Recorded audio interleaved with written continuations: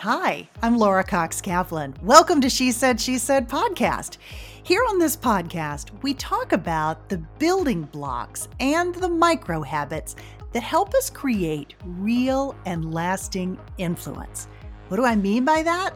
Well, we're talking about the kind of influence that helps you achieve your goals and whatever it is in life that you want to accomplish. But perhaps most importantly, it's the type of influence that helps you create real impact and that enables you to truly thrive. Hey friend, welcome to episode 283 of She Said podcast. This episode is the fourth in our latest collaboration series with the Southern Sea, and you are about to be transported into the pink paradise that is the Colony Hotel of Palm Beach. More to the point, you are about to enter the world of the hotel's visionary CEO and co-owner, Sarah Wetenhall. Now, if the Colony is new to you, trust me on this, there is no place quite like it. It is a true feast for the senses that blends the unique history and aesthetic of Palm Beach way back from the hotel's origins in 1947, but balances those against entirely modern conveniences, elements that honor the hotel's tradition, while at the same time achieving a really modern and timeless experience. It's very hip and vintage all at the same time.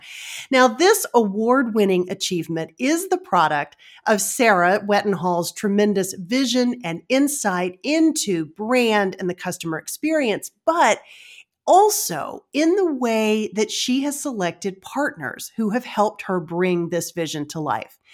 But Sarah's path to the Colony is not necessarily a traditional one, nor is it one that you might expect. So how did this former fashion PR exec who trained at Calvin Klein and Dolce & Gabbana, among others, and who took almost a decade-long break to raise her 3 kids, how did she create this masterpiece? Stay tuned, friend. There is much to love in this episode, and there is much to learn from Sarah, especially about creating a unique brand experience. Enjoy. Sarah, welcome to She Said.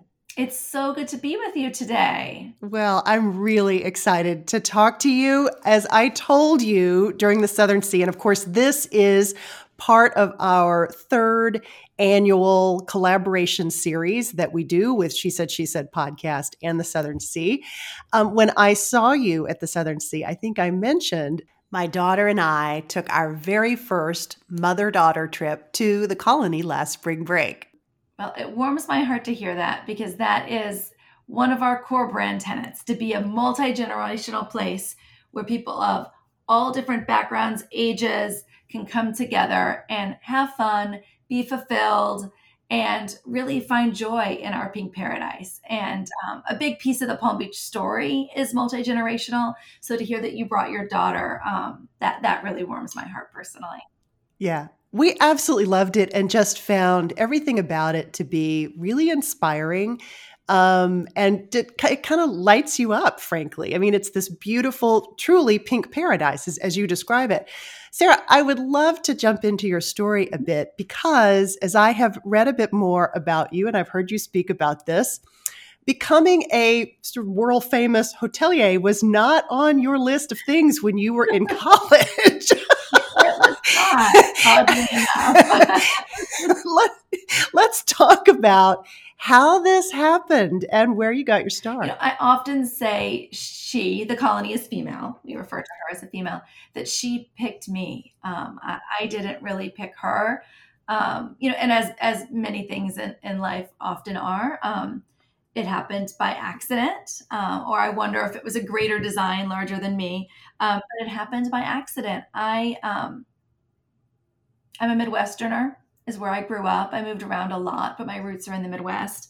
I'm an only child, and we bounced around a lot for my dad's job. And I ended up going to college in Nashville at Vanderbilt University, and that's where I met my husband.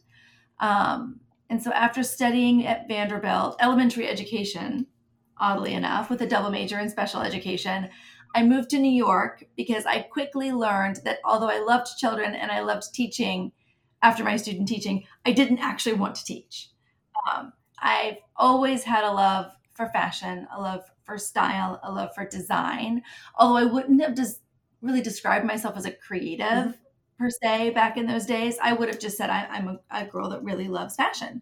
I realized I wanted to move to New York and get a start in the fashion industry. So I did that. I was young and hungry, and so hungry that I didn't even walk at graduation. I got in my car and drove to New York because, frankly, I was living on borrowed time. I had a certain amount of money and a certain amount of time to find a job, and I was like, okay, let's go do this. We're going to do it. So, dove straight into New York and ended up getting a job as an assistant in the PR department at Calvin Klein. And that was the beginning of a decade and a half long career in the PR marketing and advertising side of the fashion space. I worked for Calvin for a bunch of years. I worked for Dolce & Gabbana. And in retrospect, like those two fashion powerhouses were the training ground that really taught me a lot of what I do today. And they set that foundation. Again, I obviously would not have known it at the time because I was 20 something at that point in time and just kind of getting through my days. But those experiences and working for brands like that really set the foundation for what we've built at the Colony. And then after that, I moved over to the agency side because I wanted to learn strategy. I wanted to learn how to pitch. I wanted to still stay in the fashion and luxury business, but to do it on the client side and not in-house. And so I did that for a number of years. Can you go back before you complete the story and maybe go back to, you said something really interesting, that what you learned in these fashion houses was really foundational for ultimately running the Colony. And I think folks would maybe find that a little curious. Tell me how and why that was the case. So it's fascinating. I mean, this was the late 90s at Calvin Klein in particular, also Dolce & Gabbana, but I was at Calvin first. And the sense of brand was so strong in those days at these houses, at the Calvin Kleins and the Donna Karens and the Ralph Laurens and these places. And I think it still is, in particular, Ralph Lauren. But my experience at Calvin, the sense of brand was so strong and so consistent. Calvin was the head designer at that point in time. It was before he had sold the business. He came in every day. He was very hands-on, and he touched everything, soup to nuts, everything. From the orchid that was in the lobby to the way that we all dressed. We all had to wear all black. Like there was no room for personal interpretation. You had to have stick straight hair, red lipstick, all black clothes. I mean, down to the paper clips and the pens on your desk. You were only allowed to write in black ink. There were special rubber colored paper clips that were covered in black rubber. All your paper clips were black. Your entire experience was prescribed from the minute you walked through the headquarters to the minute you left.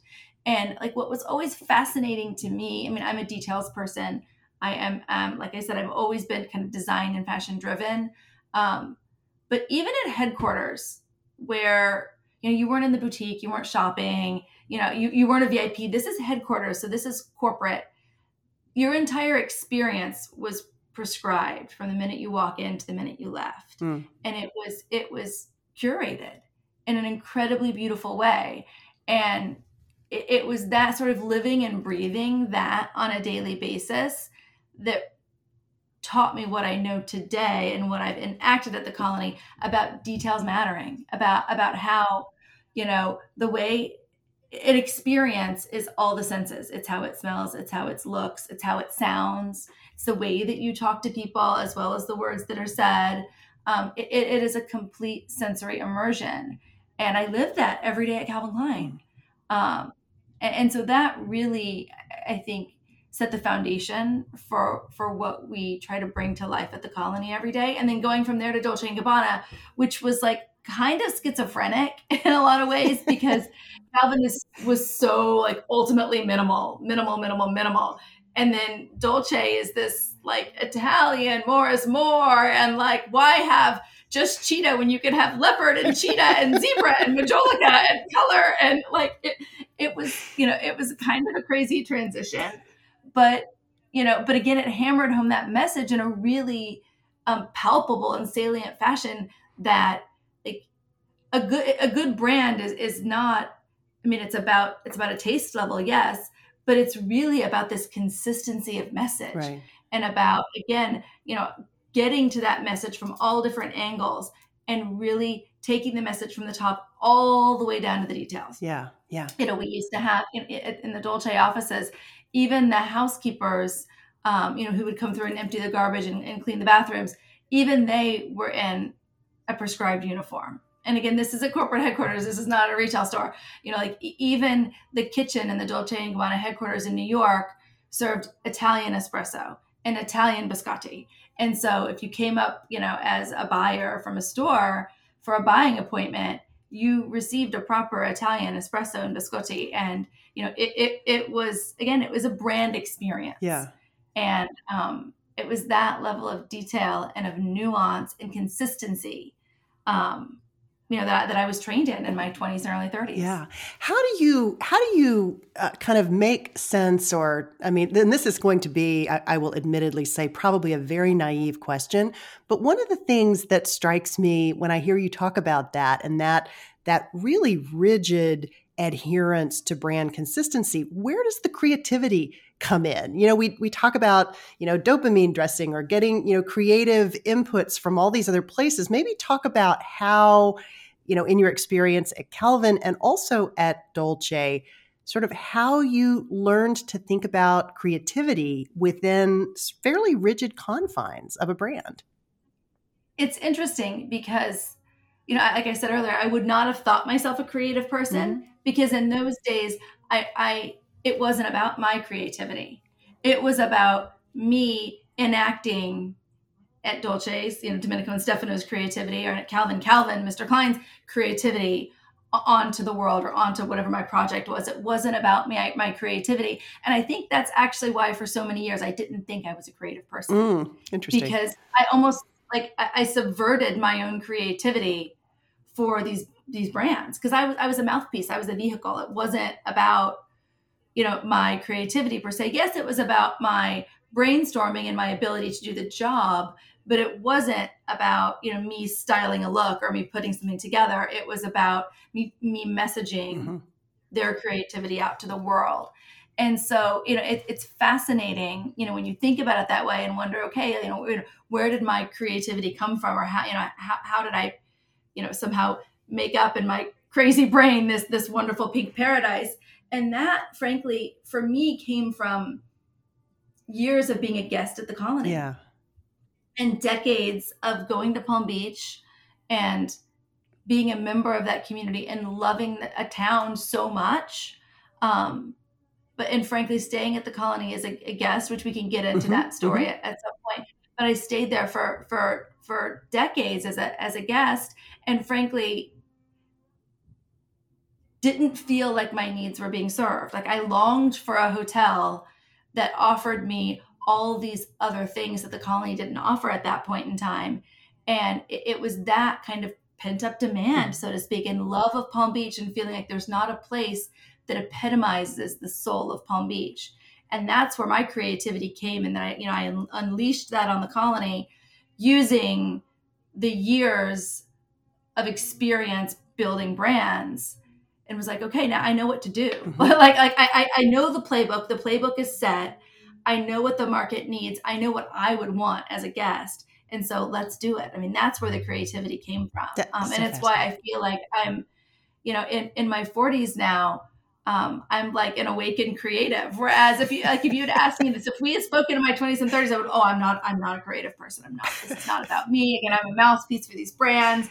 And so it's been an interesting evolution to now acknowledge, as a mature adult, I am a creative. Yeah. 100%. You absolutely are. I mean, I don't think there's anyone who would argue with that. Okay, that is absolutely fascinating. So I want to kind of spring forward. You worked in fashion for all of these years.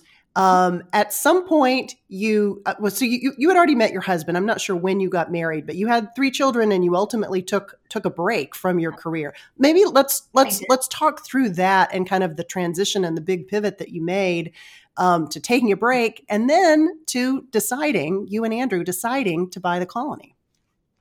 Exactly. So, so Andrew and I met in college. We dated for a number of years and married in our late 20s when I was working for the PR agency for a number of years. And we got pregnant with our first child, who is now 14, believe it or not.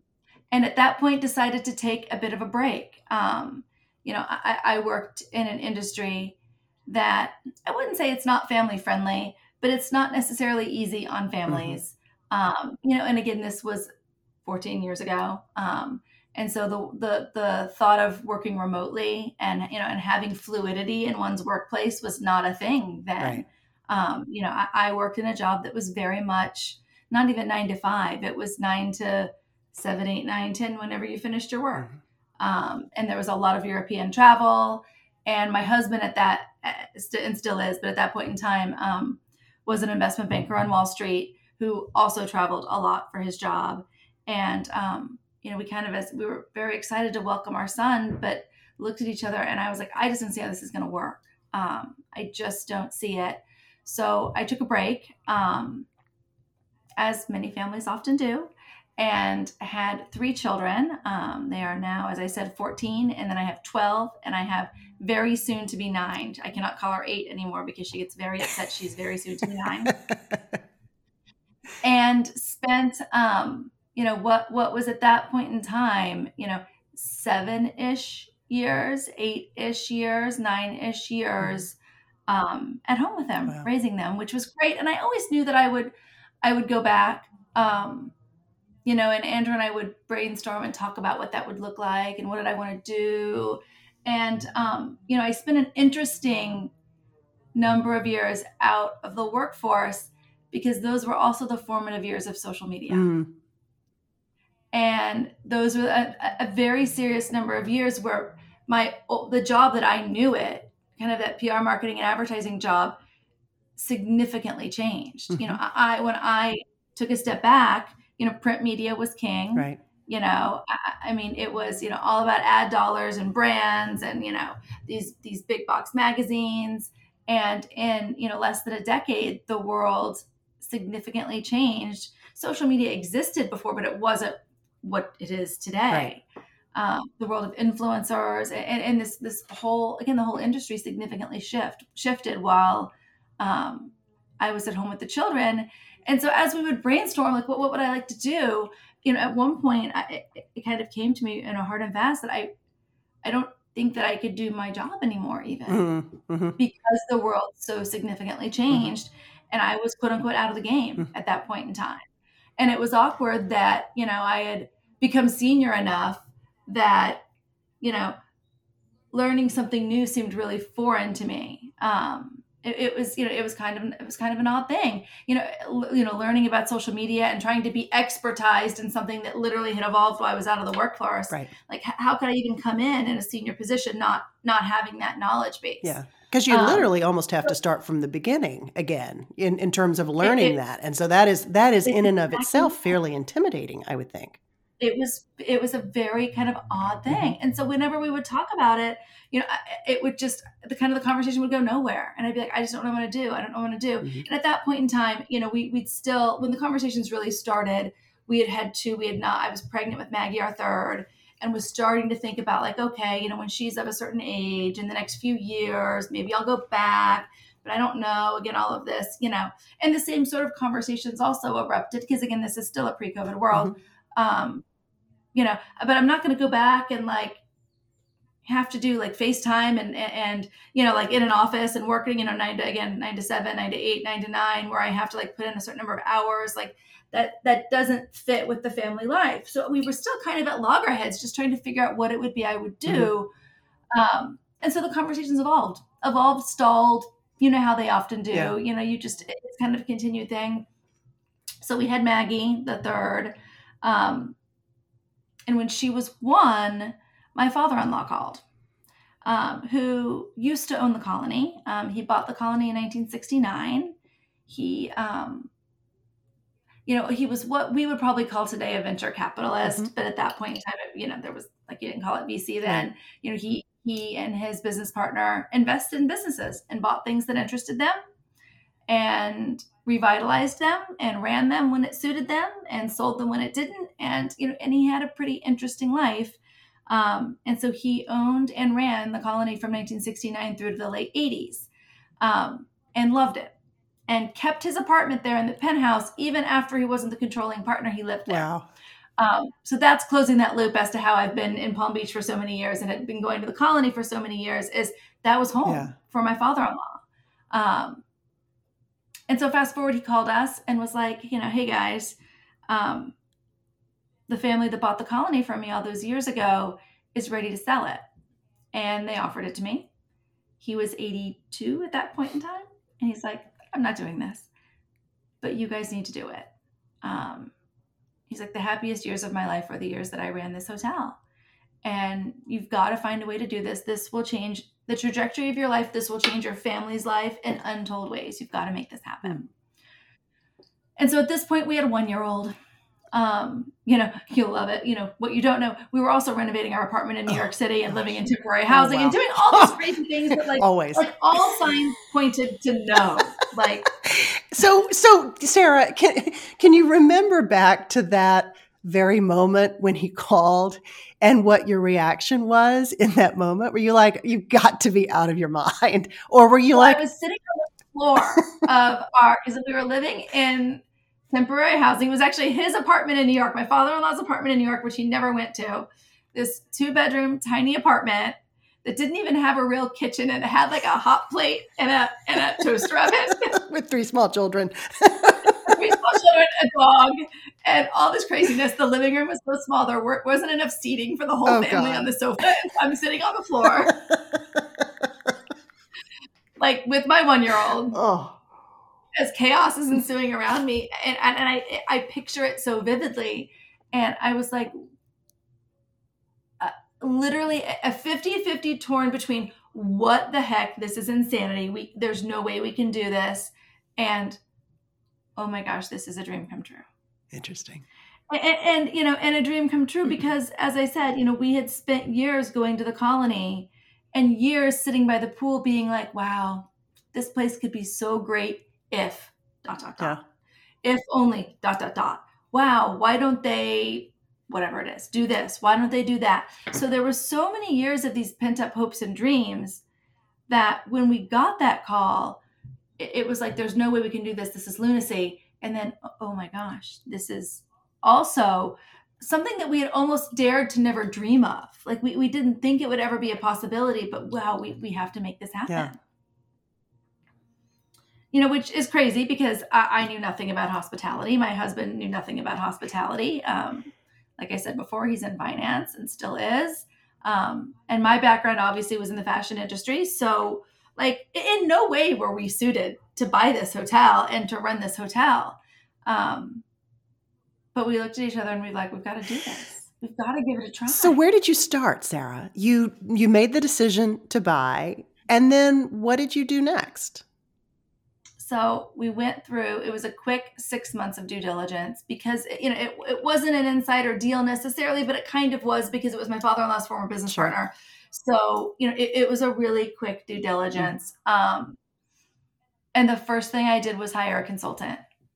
I called literally everyone I knew that was even hospitality adjacent. Like, you owned a coffee shop, you like to drink coffee, you like to stay in hotels. Great, I'm calling you. Literally everyone that I knew that was even quasi-related to the industry.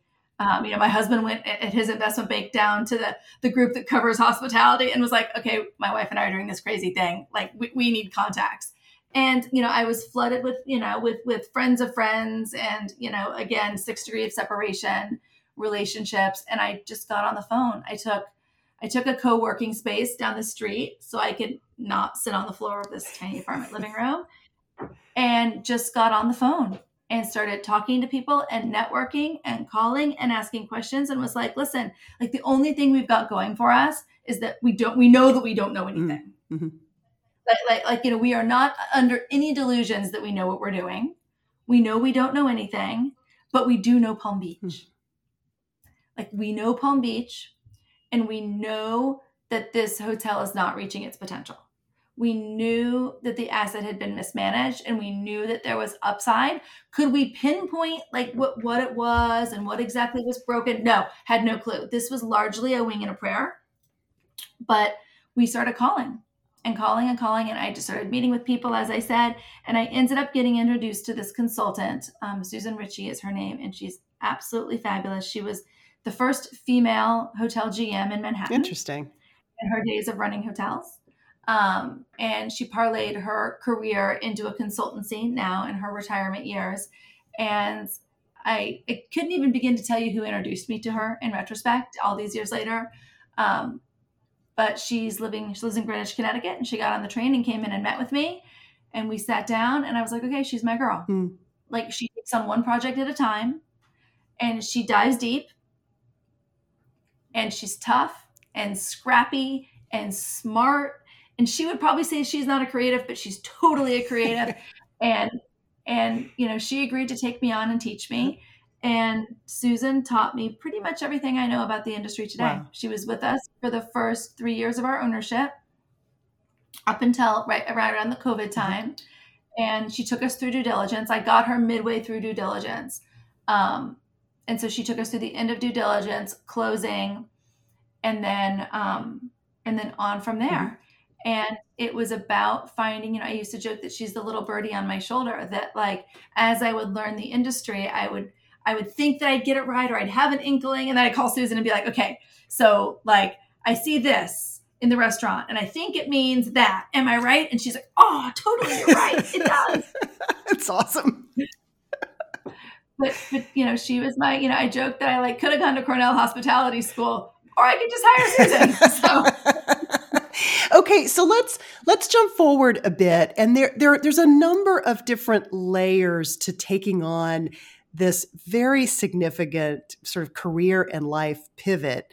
One of them, in addition to learning how to run and manage a hotel, but also renovating it, rebuilding it, rebranding it in a way that was a significant nod to its history, to this sort of iconic structure that had been there since 1947, but also nodding to the timelessness. And you mentioned the multi-generational appeal. That's a really hard thing to achieve. Let's talk a little bit and dive into the creative part of this project, which is not an insignificant undertaking, and kind of how you thought about that.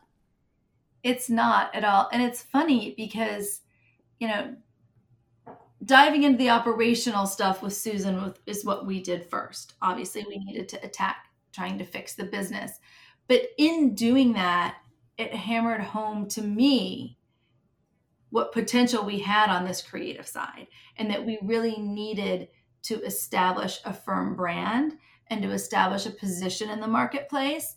Because again, as we were fixing the business side of it, was like, okay, there's tons of upside, and there's so much to be done here.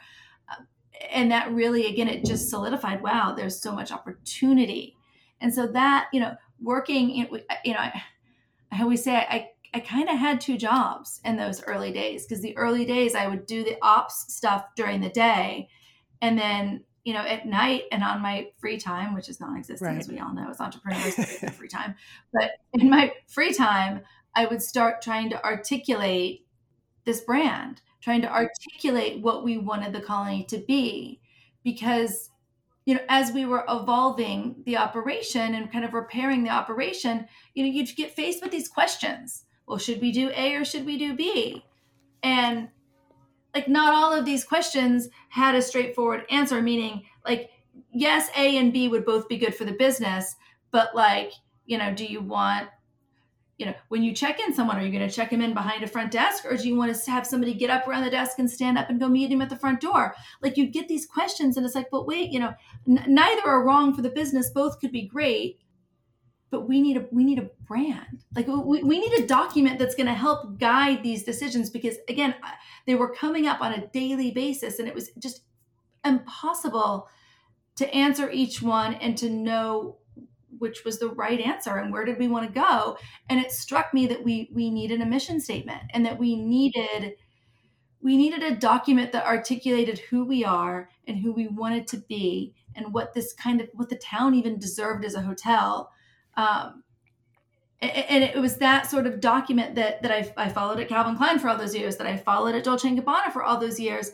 And we needed to articulate that, because that would then serve as the cipher to answer all of these questions that we were being pounded with on a daily basis. Like, what do you want your new website to look like?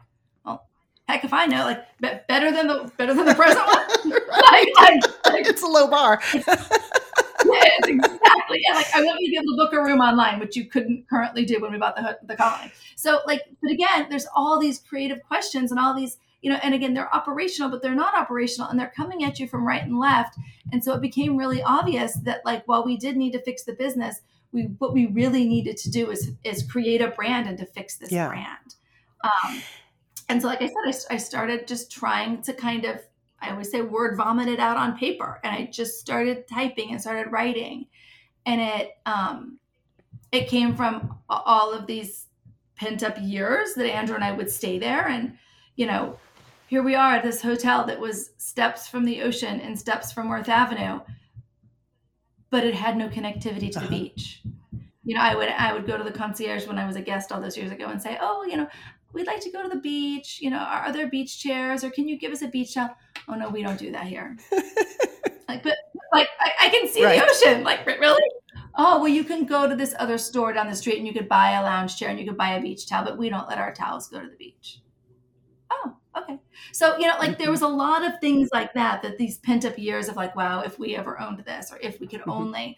So a lot of that was the easy part to articulate.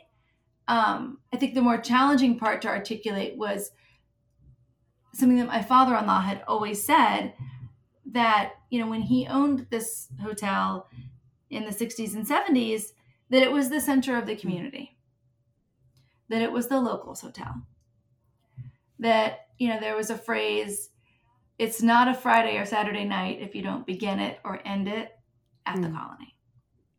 He also used to always describe it as a bar with rooms attached. That the bar scene and the restaurant scene and the liveliness of the ground floor of the colony was often what people came for. They didn't come for the rooms. And in those days they didn't have air conditioning. There was no AC. It wasn't about the decor. It was about a really good bar scene and hanging out by the pool. And so, that was the more challenging part, was taking those pearls from my father-in-law about how it used to be, and and seeing what it had become, which was sleepy and somewhat irrelevant to the community. I mean, a lot of people, when we first bought it, up in New York where I live, would be like, oh, I hear you bought a hotel. Oh yeah, what'd you buy? Oh, I bought the Colony. Oh, never heard of it. And so it's just, it was funny. It was like, well, how do we take what it used to be? How do we take and distill the community's hotel, Palm Beach's hotel, and bring it back to the forefront of the community, and bring it back as a cornerstone? And so, it was really trying to hybridize all the things that we wanted as a guest together with what we knew it used to be. And then the third kind of leg of that stool was Palm Beach itself. How do you take a town that can often be tricky for outsiders? It can often be kind of a closed community, private clubs, high hedges, all of these things. How do you run a business that fundamentally welcomes outsiders? Like, well, our whole job as a hotel is to bring visitors into this town. How do you do that in a way that makes the visitors feel incredibly welcome and helps give them, it lowers the veil of Palm Beach mystique? How do you do that in a way that makes them feel like they're insidery and they get what Palm Beach is all about? And so those were kind of the three things that we really focused on as I was writing this mission statement and kind of trying to articulate what we wanted the brand to be and what did we want the experience to be like. That's what we founded it. Yeah. It's so fascinating. Do you have any specific advice for someone who's taking on something like that in terms of where do you start as you think about both your mission statement and then ultimately the values that underpin it? I think you have to look back to look forward. I'm a student of history, always been a history geek. I'm a preservationist at heart, but I'm a preservationist in a way that it has to stay relevant for the future. You can't preserve something just to preserve it, under glass, tucked away. It has to be vital and alive. And so I would say, as if you are looking, whether it be to start a new business or to revitalizing an existing business or existing brand, you've got to look back. And if you're starting a new business, even if there is no history, look at a parallel industry or an ancillary industry or a business that's similar in a town that's similar to yours, and look back and use those roots to draw parallels, because that's really, where we've found foundation, is trying to say, what was it like in the past, and then how do we evolve that and transform it to make it relevant for the future. And a great way to look at that is, this hotel has always had a history of music and live music. In the big band days, there was a 5-piece band and dancing in the middle of the restaurant. Obviously, those days have passed. And then in the 80s and 90s, there was a cabaret space where we have retail now, literally a dinner theater cabaret. And then that waned. And so now what do? We have a DJ by the pool. So, we honor that past by looking back and say, what worked? What made a lot of sense? Okay, we're not going to obviously have a 5-piece orchestra and dancing in the middle of our restaurant. That doesn't make sense for today. But a really cool DJ with like a saxophone accompaniment walking around, that totally makes sense for today. And people are going to love that. So, that's when we talk about honoring the past, but making it relevant. That's an example of what that looks like for us. There used to be these fashion shows that would happen around the swimming pool, and boutiques would come down from New York and they would set up at the Everglades Club and do these beautiful trunk shows. And then they would host luncheons at the Colony. And at one point there's a famous Slim Aarons photo of where they put an arched bridge over the swimming pool and ladies would walk around and do fashion shows. Well, that's not necessarily viable on a day-to-day basis anymore. But what can we do? We can host our own trunk shows, and we can have our own retail boutique, and we can invite Dolce & Gabbana to come and open with us. And so there's ways that we can tap into those fashion roots and have it be an experience that our guest can consume in a reasonable fashion, but also be tied into the history of the hotel. I absolutely love that. Okay, you talked about the consultant that you hired when you first bought the Colony and started out on this project, but we haven't talked about some of your other creative partners like DeGournay and Aaron Lauder and so many others. I won't even begin to name them all because you had so many, but those were a couple that really spring to mind. Maybe talk about how you went about that process of picking those creative, more creative, traditionally creative partners. Exactly. Well,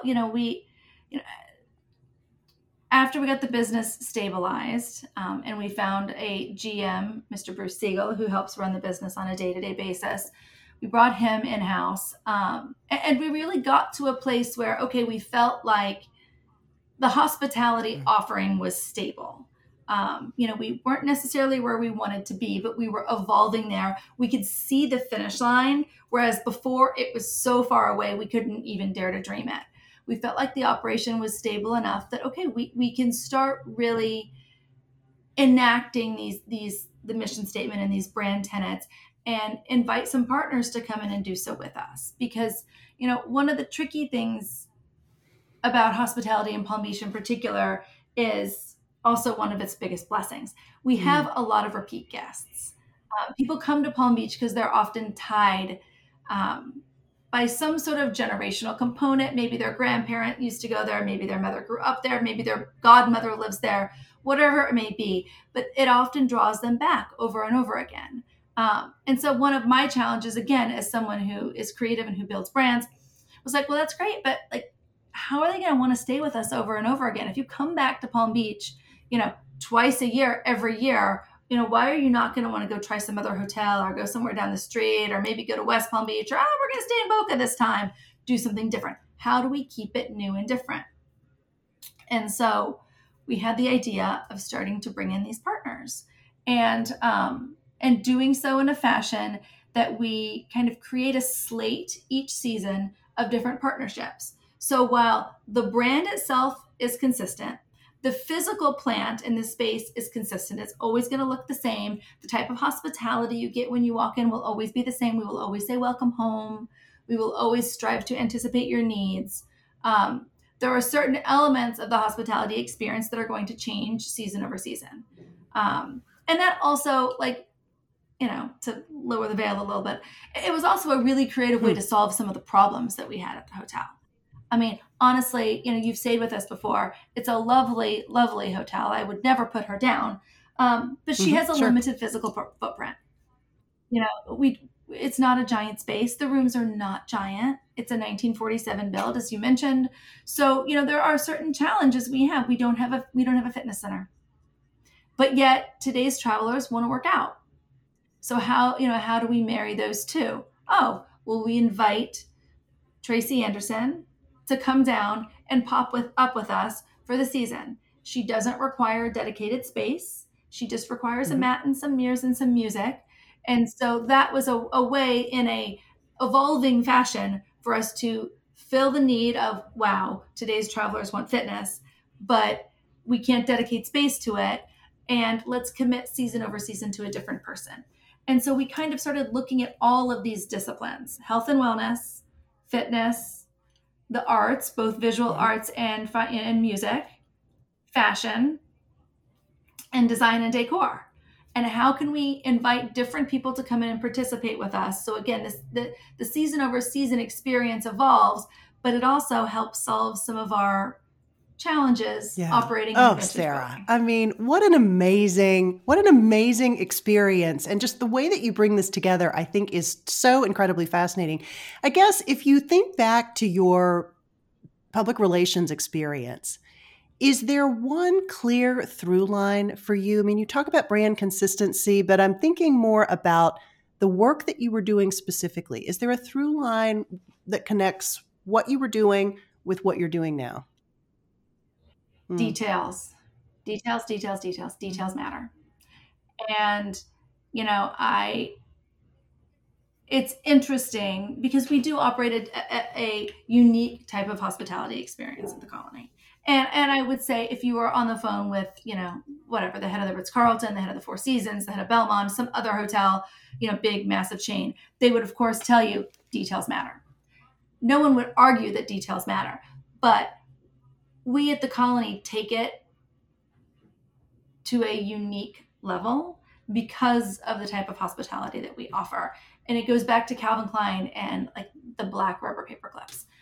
It is that sort of, we pull through the brand all the way through to the matches and the matchbox, to the pencil by your bed, to the scent that you get in the lobby, the fact that you're always greeted with welcome home. We talk about ourselves in the Pink Paradise. We sign all of our emails, warm regards from your Pink Paradise.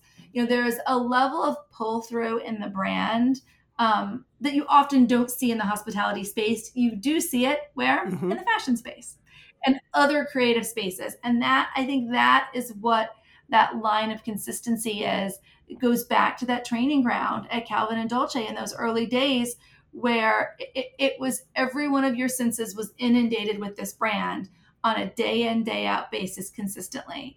And it's that sort of consistent platform for these brands that allows the collection, individual seasonal collections, to change year over year. But yet they're couched within this environment of detail that is all 100% consistent. So the message reads through. And that's what we've tried to create at the Colony. It's all these other details, every one of your senses is inundated by them. And it's so consistent that it does allow our brand partners to evolve and change, but our brand message still reads true. I love that. I absolutely love that. I can't wait to get back to the Pink Paradise. Sarah, thank you so much for the time today. I really, really appreciate it. It has been such a pleasure. We can't wait to welcome you back, because again, it's different year over year. So you'll have to bring your daughter again for another mother-daughter weekend. And we can't wait to welcome you back. Hey friend, I'd love to know what resonated most with you from this conversation, episode 283 with Sarah Wetenhall. Please be sure to let me know. And if you have an extra minute, I would be so grateful if you would share your thoughts and your feedback with me in a review. Those reviews really help us by signaling to the algorithm that She Said podcast is something that you value. Plus, I would be incredibly grateful. In the meantime, friend, have a great rest of your week. On behalf of She Said podcast and the Southern Sea, thanks for joining me this week. Take care, and I'll see you again soon.